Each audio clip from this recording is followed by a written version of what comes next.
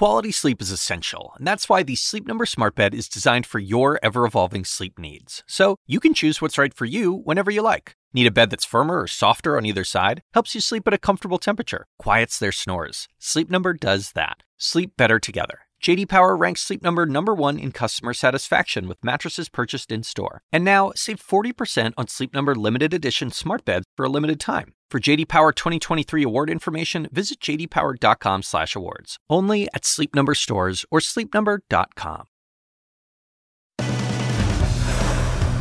A rare event in Russia, Putin taking on the crowds. The lead starts right now.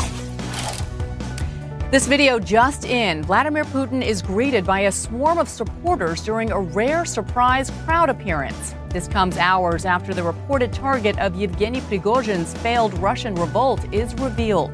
And CNN's Erin Burnett visits troops training near the front lines in southern Ukraine. She is live from the ground.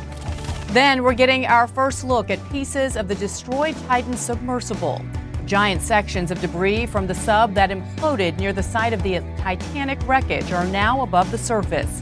What those pieces could tell investigators about what went wrong more than 2 miles underwater.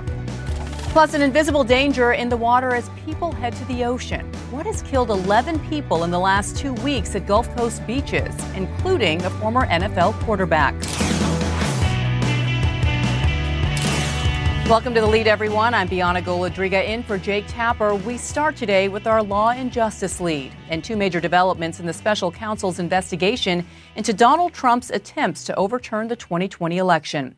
Investigators from the special counsel's office are in Atlanta today interviewing Georgia Secretary of State Brad Raffensperger. You might remember this call from January of 2021 when Trump pushed Raffensperger to find the votes needed to flip Georgia from Biden to Trump. So, look, all I want to do is this. I just want to find 11,780 votes, which is one more than we have, because we won the state.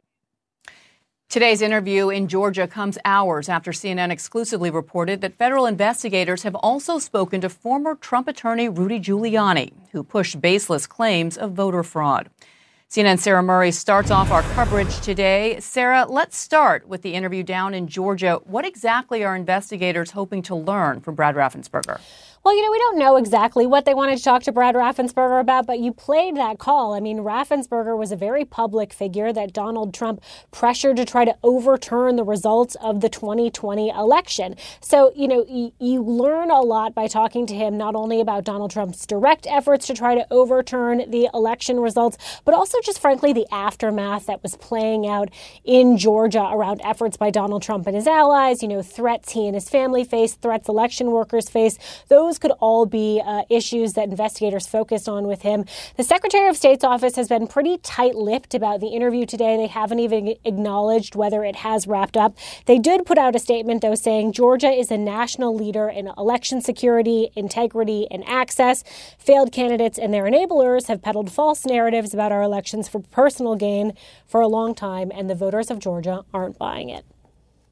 Sarah, while I have you, you were part of the team that broke this exclusive Rudy Giuliani news as well. What do we know about his sit-down with federal investigators? Yeah, that's right. My colleague Paula Reed and I learned that Rudy Giuliani recently sat for an interview with federal investigators. And again, we don't know exactly what the topic of that interview was. We know that recently prosecutors have asked other witnesses questions about the attorneys that were around Trump after the 2020 election, including Giuliani, who were spreading these false claims of election fraud. Months and months ago, Giuliani had been subpoenaed for documents related to payments he got around 2020. And of course, we know the feds have also been looking into this kind of fake elector scheme, and Rudy Giuliani was someone who helped to oversee that across 7 battleground states. Now, a political advisor for him said it was a voluntary interview and it was conducted in a professional manner. But again, the exact topic investigators focused on, we still don't know. And you'll keep us posted on anything that you do learn about this interview. Sarah Murray, thank you. Also in our Law and Justice lead, Donald Trump is suing former magazine columnist E. Jean Carroll after a jury found he sexually abused and defamed her. CNN's Kara Scannell joins me live for more on this. So, Kara, what exactly is Trump claiming in this lawsuit?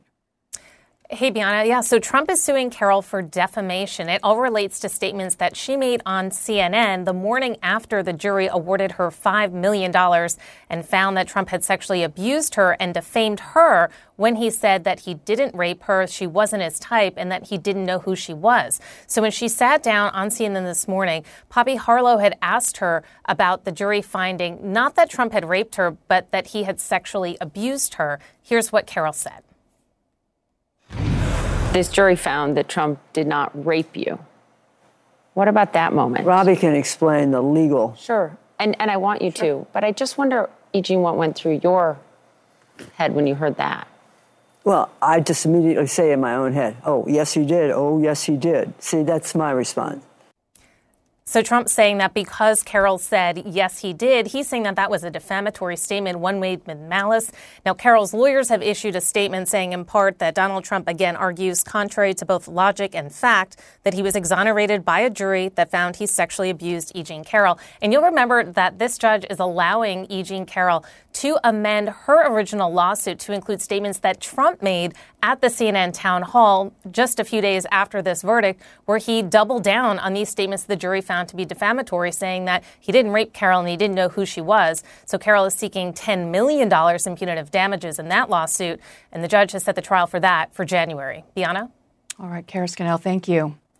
For more on this, I want to bring in CNN senior legal affairs correspondent Paula Reed and former federal prosecutor Shan Wu. Good to see you both. Shan, let me start with you. Do you think Trump has a case here? No. That's a frivolous lawsuit, and it's surprising his lawyers would advise him or let him do that. I mean, it's a very silly distinction. I mean, it's the equivalent of saying, the jury found that I was dumb. She's calling me stupid. I'm not stupid. They said I was dumb. That's a meaningless distinction. Also, it simply opens him up to relitigate the entire sexual abuse issue. And frankly, with the statements he's probably going to make to support this, probably opens him up to more defamation claims, too. Yeah, and yet another case as well, because Paula, Trump and his allies are already under investigation in Georgia by the Fulton County District Attorney. How could her investigation overlap with the special counsel's probe? Well, there's definitely some overlap here because in Georgia, the district attorney, Fani Willis, is looking into efforts by the former president and his allies to try to overturn the election results in that state. That same question is just one of the many elements of the special counsel, Jack Smith's investigation into the events in and around January 6th. The federal investigation is far more broad, looking at a much wider cast of characters. Now, there is definitely some overlap in terms of the witnesses. For example, Brad Raffensperger, several other state officials have testified now or spoken to investigators in both investigations. One key difference, though, is if former president or any of his allies are charged at the state level, state convictions are outside the scope of any possible presidential pardons. Shan, we know how powerful for prosecutors the tool of having audio tape can be. We've talked about it given CNN's exclusive reporting and access to the audio tape of the president 2 years ago in New Jersey with regards to his documents. But in this case, we already know prosecutors have that recording of Trump and Raffensperger. What other possible questions could they have? I think they could certainly be asking him about what his impression was of the sort of leverage. There's, I think, been reporting before that he felt threatened about it, and what the context was. I mean, he obviously feels that their election security was perfectly fine. And I think they want to understand, again, trying to get to Trump's state of mind about this. I mean, he's very much of a no-brainer witness for Smith's team to want to talk to, and it's good that they're talking to him. It does, again, I think, highlight just how late DOJ generally has been. No fault of Smith's, but they're just off to a very late start. And Paula, a lot of news that we've been breaking today, and that includes what we learned about Rudy Giuliani also being interviewed. Is he facing any potential legal problems himself? Look, he certainly has potential exposure here. We know he was at the center of former President Trump's efforts to try to overturn the election, right? He was filing a lot of things in court, making a lot of public statements in this effort to undermine the credibility of the election and try to flip it in Donald Trump's favor. What's so interesting about this, though, is he was originally subpoenaed late last year in November, before Jack Smith was even appointed.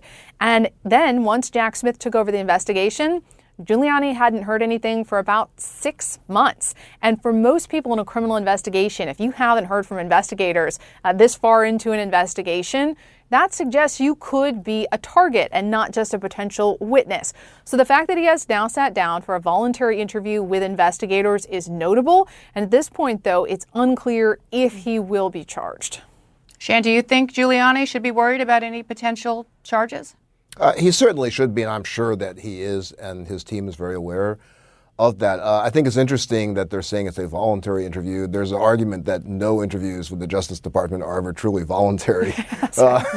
They're really needing to come in. And certainly his lawyers would ask if he's a target. DOJ wouldn't want to commit to that right now. But they're probably hoping that he can essentially explain and talk his way out of it. It doesn't have to be a cooperation deal, but they're hoping that by him talking about this, being cooperative, that he'll avoid any real jeopardy. So, Paula, there are a number of investigations that we've covered here. So I do want to ask you specifically about the investigation into the efforts to overturn the 2020 election results. Where exactly is Special Counsel Jack Smith on this front? So we always knew this investigation would take longer than the other special counsel investigation into the documents down at Mar-a-Lago, because this is far more complicated, right? There are far more potential crimes here, more potential targets, far more witnesses, and a much broader scope of time. So it does appear, though, in the past few weeks, we've seen an uptick in activity, a flurry of activity that suggests to us, based on our very close reporting on this investigation, that a charging decision could be coming soon. It will likely be a very busy summer.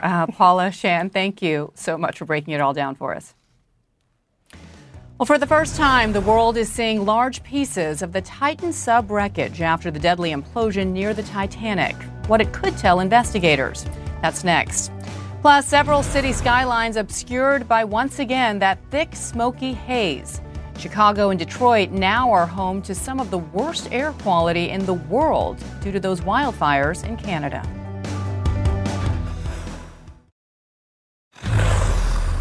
Pieces of the Titan submersible that imploded with 5 people on board have been retrieved from the ocean floor. It's been more than a week since the sub's ill-fated voyage to the Titanic wreck in the North Atlantic.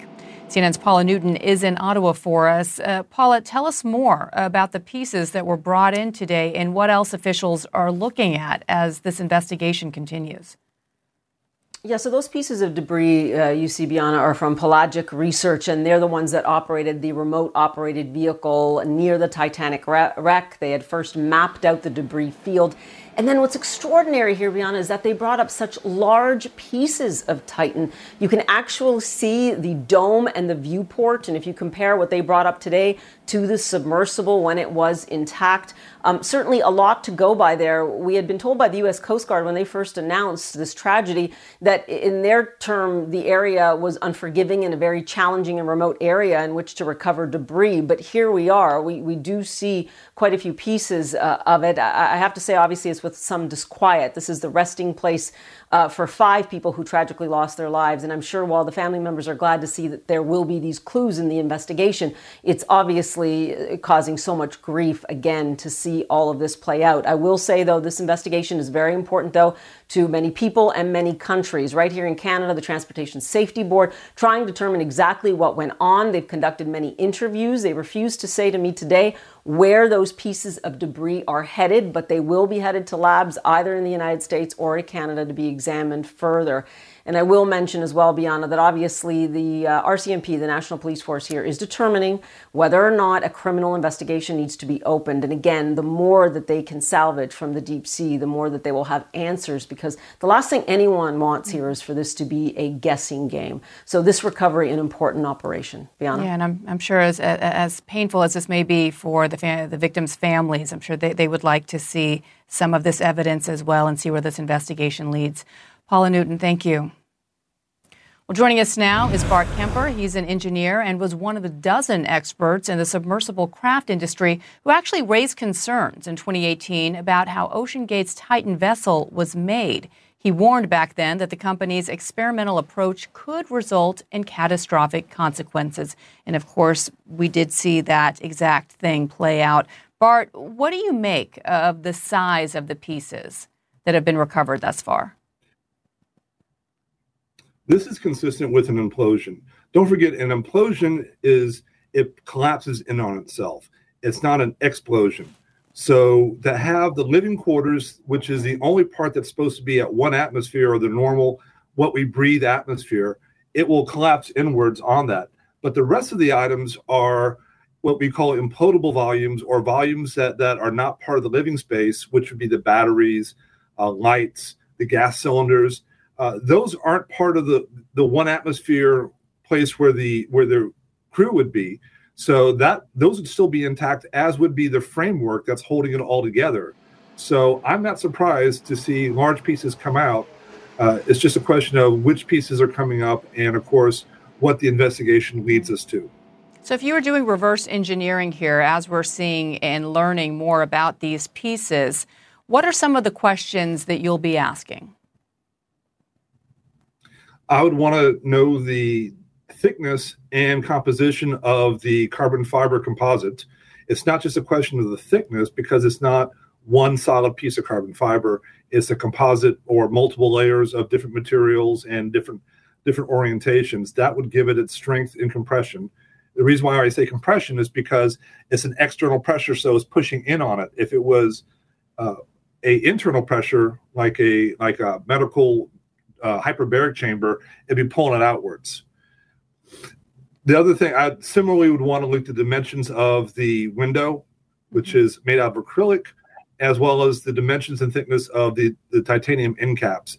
Another critical part would be how everything comes together, because where the joints come together will be a potential point of failure. So you'd want to have a good examination of that. So hopefully some of these components are still connected to where they're supposed to be, so the investigators will be able to properly assess what was the failure modes and what was the actual cause of the collapse.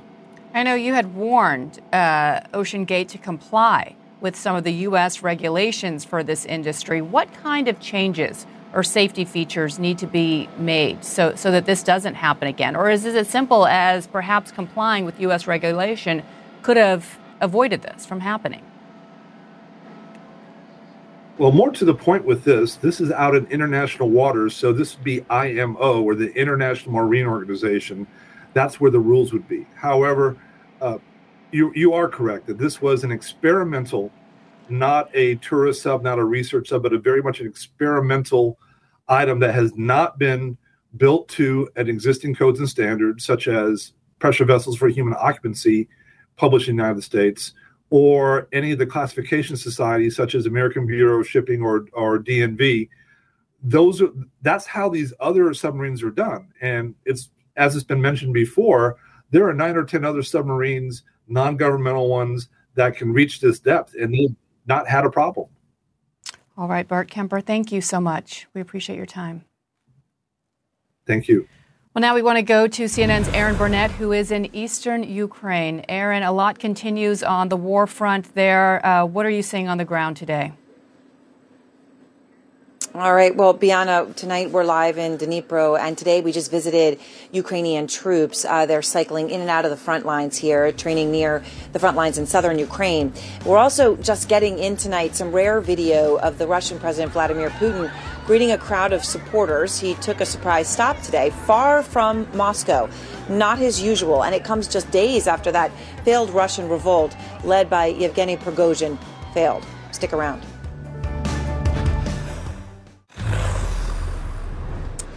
I'm Aaron Burnett, live in Dnipro, Ukraine tonight. A European intelligence official tells CNN that Russia's own security services, known as the FSB, may have been clued into Wagner's short-lived mutiny before it actually happened, and perhaps, and this is the crucial part, perhaps even wanted it to succeed. This after the Wall Street Journal reported that the Wagner boss and warlord Yevgeny Prigozhin originally plotted to capture 2 of Russia's top military officials. Our chief international security correspondent, Nick Payton-Walsh, is here in Ukraine as well, in Kyiv tonight. And Nick, can you tell me more about your reporting on this and what it reveals? Because it seems like it could have some significant implications for Putin's grip on power.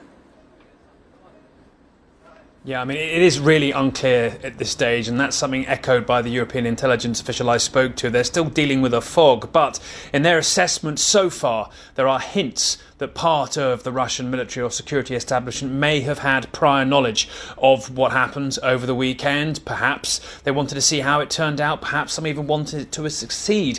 And indeed, they do point out how Putin's prestige has taken a significant dent since this occurred, and perhaps that was to the liking of some factions in the sprawling Moscow elite who often fight amongst themselves. The source went on to say how, well, they haven't seen a purge as yet. There are obviously indications the turmoil within that elite will continue to roll on, and that sort of tallies with some of the reporting we've been hearing from the New York Times, who have suggested that a key figure in the military elite, Sergei Surovikin, he ran the Ukraine campaign for a while, was kicked out of it, now runs the Air Force. He was seen in a video on Friday telling everybody basically to go home in the early stages of the armed rebellion.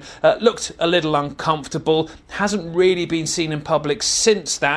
The suggestion by the New York Times was he had prior knowledge of the rebellion. That's early stage information. Even the New York Times admit. The Wall Street Journal, they've added to that, saying there were indications, yes, that the Russian security services knew about this in advance, but also too that Prigozhin wanted to capture the Russian defense minister and the chief of staff, Valery Gerasimov, during the Prigozhin's initial move. That does tally with the fact we knew Shoigu was in Rostov at the start of Friday, but a lot of this early information and something which needs to be eked out. Erin? Fascinating, Nick. I mean, just as we try to peel the layers back of this onion that are so crucial for everyone. I know that you're also learning more about the victims of this horrific strike in Kramatorsk, right? That crowded pizza restaurant, crowded with families and children, civilians. We now know 11 people were killed, twin girls aged 14 among them. And we're now learning, Nick, this is really interesting, that a Russian spy may have scouted the pizzeria before the strike. Yeah, the human face of this repeat Russian indiscriminate attack, it almost seems, on a civilian area in Kramatorsk. Yulia and Alla Aksachenko, 14-year-old twin sisters, who were seen in a picture holding up a sign which talks about the anniversary of the school where they were in Kramatorsk. Increasingly horrifying details, frankly, of just how innocent so many of the people in that pizza restaurant were when these missiles rained down. And now President Zelensky of Ukraine coming forwards and confirming what we heard from Ukrainian security services earlier, that they believe a traitor was passing a video of that pizza restaurant to Russian services. I'm sure that would have provided some possible details as to its location, maybe who was there. We know off-duty servicemen went there as well sometimes, but still, this part of Russia's playbook, frankly, in this war, firing heavy weapons into civilian areas. Sometimes they think they hit what they want. Most of the time, they don't really care who they hit, provided they terrify those who live there. Erin? Yeah, it certainly seems in this case it may have been quite purposeful indeed. Thank you very much, Nick. And let's go now to Russia, inside Moscow, where our senior international correspondent Matthew Chance is tonight. And Matthew, the Kremlin put out a video tonight of Putin among a crowd of cheering supporters. Obviously, this is the video they put out, but it's him out and about in some way. It seems unusual. How unusual is it? Yeah, he's down south in Dagestan, in the Caucasus, where he's been visiting today. I mean, it's highly unusual. I mean, they're treating him like a rock star. I mean, look at it. I mean, it's incredible that all these people have turned out. They're all crammed together and they're sort of screaming at him, trying to get, sort of a selfie with him, trying to shake his hand, trying to touch him like he's a rock star, which is extraordinary, given the fact that Vladimir Putin has been the leader of Russia for the past 23 years, so, people are very, very used to him. And you can't help thinking that there's a passing similarity to the scenes of jubilation and the cheers that were witnessed on Sunday in the city of Rostov-on-Don, when the Wagner leader, Yevgeny Prigozhin, was seen driving out, and the cheers of people as they sort of waved at Wagner soldiers who had taken control of that Russian city. And it's pretty clear that the Kremlin was absolutely stung by those images of Russian citizens basically cheering on and getting selfies with this essentially a rebel group at that point. And this may be the Kremlin's way of sort of like clawing back some of its authority and its popularity. So, Matthew, we also understand that Russian authorities are finally now confirming that there were Russian military casualties from Saturday's revolt, right? This wasn't some sort of bloodless thing. What are they saying?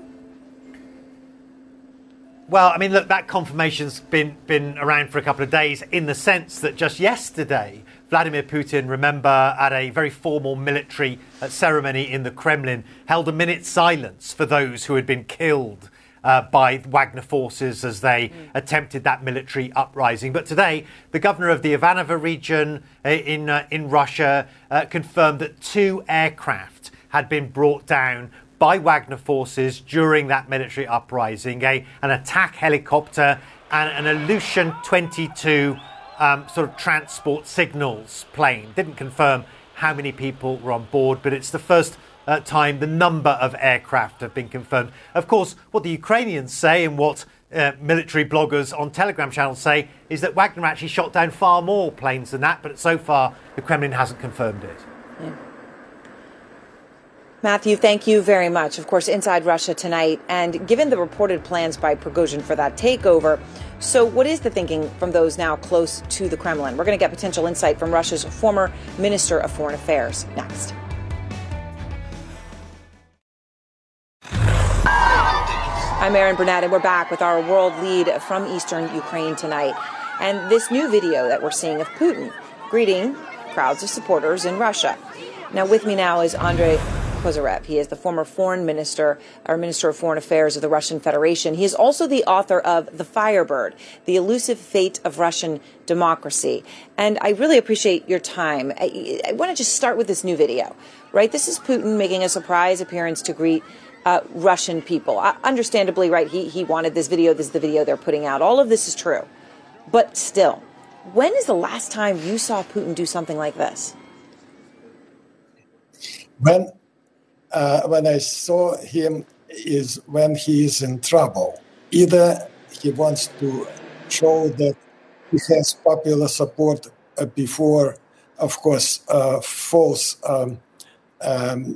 rigged elections, but he needs kind of voting and he needs kind of legitimacy from that voting. So that's when he recalls that there are people there. And when he is scared, he has been scared by the events there. But those events now are going, into the history. And it was not an uprising. It was not a putsch. It was just a brawl between the mafia members for the higher position in the organization. But that was scary because one of those had quite an army. So, Andrei, the Wall Street Journal is reporting that Prigozhin actually planned to capture top Russian military officials. That was his goal. And the way they write it is this. They say, quote, Western officials said they believe the original plot had a good chance of success, but failed after the conspiracy was leaked, forcing Prigozhin to improvise an alternative plan. Andrei, do you think Prigozhin's plan would have succeeded if he was going to go in and kidnap or take senior Russian military leaders? You think that would have worked if he had, if it didn't leak and he had gone ahead with it? Why not? Yes, as I said, look at the mafia or, other criminal organizations, which they are in Russia, the whole government. They are fighting for their piece of pie, and they always want to be on top. And there was quite a brawl between Prigozhin and the leadership of the Ministry of Defense. And I believe that many military people in Russia are very upset of the war and very upset of the Ukrainian resistance. And they don't respect the leadership of the ministry. But that does not mean that he or they are ready to overthrow Putin because of his false yet existent legitimacy in the eyes of many. Do you think that Prigozhin is now safe? I mean, we see others, right? A father, his daughter, drew a picture of a Ukrainian flag, right? He gets sentenced immediately to 2 years in a penal colony. A Kremlin critic, Ilya Yashin, 8.5 years because he had a live stream where he, on the internet live, called Putin the worst butcher in this war. The Vladimir Kara-Murza, the prominent journalist, 25 years after Russia said he spread fake news about the military. But Prigozhin, for now, is free. He didn't just criticize Putin's military day in and day out for the past 8 months in unbelievable terms. He led an armed rebellion. So is he just going to go free? Yes. Prigozhin is one of the organization. He criticized somebody inside the mafia for not being effective enough, but he never kind of called it seriously. He kind of hinted on various things, but everybody knew that he was not challenging a political line or challenging in serious terms the war itself. He was a war criminal, and he is the war criminal himself. So that's different. Those people could be killed, could be poisoned, and still it's not the end of the story. But in jail there are people which you named, and Navalny, of course, to the company, so to say. Those are political opponents of the whole organization, of the criminal government. They want real change. They are pro-democracy forces, and that's the opposition. And that's why they are in jail. All right, Andrei, thank you very much. We appreciate your time. And earlier today, I visited Ukrainian troops who are preparing for warfare close to the front lines in the south. In this dense forest, they basically, when they're off the front lines, are there for 2 or 3 days, they train to fight in close quarters combat. Then they go back to the front lines for a few days. They come back to this training right off the front lines. The troops showed us how they camouflage grenades, the tripwires that are just littering the forests near those front lines. They were showing the grenades, the smoke bombs, even the sniper skills that they're working on. You'll see our full story close to the front lines tonight at 7 Eastern out front. And now, Bianna, back to you in New York. Yeah, fascinating watch. Many of those troops trained by Western allies and militaries at that. Aaron, thank you. Yeah. Well, coming up, the danger you can't see that has claimed the lives of 11 beachgoers on the Gulf Coast, including a former NFL player. Plus, the reasons why the skies are not very friendly for travelers as we head into a busy holiday weekend. If you're breathing air in the U.S., chances are the quality is not so great. More than 120 million people can blame smoke from the Canadian wildfires that has traveled down. Air quality alerts have been issued for Iowa, Wisconsin, Illinois, Indiana, Michigan, Delaware, and Maryland. This is officially Canada's worst fire season on record. Also in our national lead today, former NFL quarterback Ryan Mallett is dead in an apparent drowning in Destin, Florida. Officials say the 35-year-old was with a group caught in a rip current when he went under. CNN's Nick Valencia is in Florida with more on this very sad story. So, Nick, Mallett is just the latest in a string of deaths at beaches along the Gulf.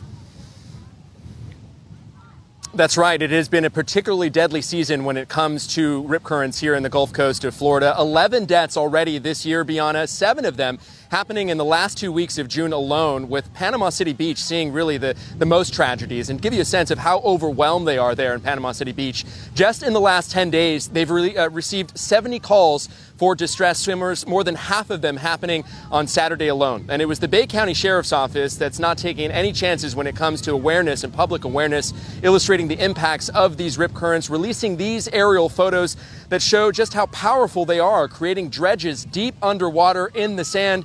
Look, we know that this is the time of year that a lot of people come out to the beach, families with their friends, loved ones, people coming out to enjoy these beautiful days. The bottom line, though, is that Florida officials want you to know that it has been a particularly deadly season when it comes to rip currents, and they want you to be aware of that danger before you get in the water. Bianna? Yeah, the local news there, that is for sure. Nick Valencia in Fort Myers, Florida. Thank you. Well, extreme weather conditions have been one factor in this week's ongoing nationwide travel fiasco that has left hundreds of thousands of airline customers stranded. But as CNN's Pete Muntean reports, weather isn't the only reason for the chaos. Flight cancellation fallout is only just beginning, with airlines still recovering after leaving countless passengers in the lurch. This is the worst travel experience in my lifetime. It looks like an apocalypse. It really does. It's certainly been a test of patience. The latest numbers from FlightAware show airlines in the United States have canceled more than 7,000 flights since Saturday. Tuesday night, thunderstorms led to ground stops, halting flights to all three of New York's main airports. At LaGuardia, the Federal Aviation Administration warned of gridlock on the ground. We're literally, trying to work you out of here with 45 airplanes waiting. Transportation Secretary Pete Buttigieg, who had his own flight canceled Tuesday, says airlines are improving over last summer when they canceled more than 50,000 flights in total. What's different this year compared to a year ago is that there is more cushion. We're seeing more of the staffing that there needs to be. But clearly, there's a long way to go. But United Airlines CEO Scott Kirby is putting the blame on the federal government, facing shortages of air traffic controllers. The FAA frankly failed us this weekend, Kirby said in a Monday memo, citing an impact on 150,000 customers. United remains in the top spot for cancellations nationwide for the fifth straight day. Tuesday, the carrier called for its own ground stop for its flights bound to its hub in Newark. It is ridiculous to say that this is only the FAA. Sarah Nelson of the Association of Flight Attendants insists United needs to look at its own problems. Flight attendants have waited on hold with the airline for hours to get their flight assignments. United could have planned for over a year to avoid this chaos that we're seeing right now. Now the worry is whether airlines can handle the July 4th holiday rush with the threat of more storms looming. The Transportation Security Administration is expecting 2.8 million people at airports nationwide this Friday, the highest number since 2019. Expect delays, expect cancellations, get to the airport early. We're also hearing from passengers who have been waiting on hold for hours to try and find a new flight. Some have not been able to find a seat until Monday. It has been a really taxing run for passengers nationwide. Making matters worse today, in Charlotte, a Delta flight landed with the nose landing gear up. Thankfully, nobody on board that flight was hurt, but one of 4 runways in Charlotte will stay closed until tomorrow afternoon while crews work to clear that plane. Bianna? Oh, boy, just adding to the nationwide nightmare there for travelers. Pete Muntean, thank you. Well, coming up, Madonna forced to postpone her world tour because of a health scare. We'll tell you what landed her in the ICU. But first, Wolf Blitzer is here with a look at what's coming up next in the Situation Room. I know you're going to continue to focus on what's happening in Russia and Ukraine. Among other things, we certainly are, Bianna. I'll be joined, by the way, by 2 guests with very important insight into the Russia mutiny, its impact on the Kremlin, and the war in Ukraine. The Ukrainian ambassador to the United States, Oksana Markarova, and the retired U.S. Lieutenant Colonel Alexander Vindman. He's a veteran of the National Security Council with expertise on Ukraine and Russia. All that and a lot more coming up right at the top of the hour, right here in the Situation Room.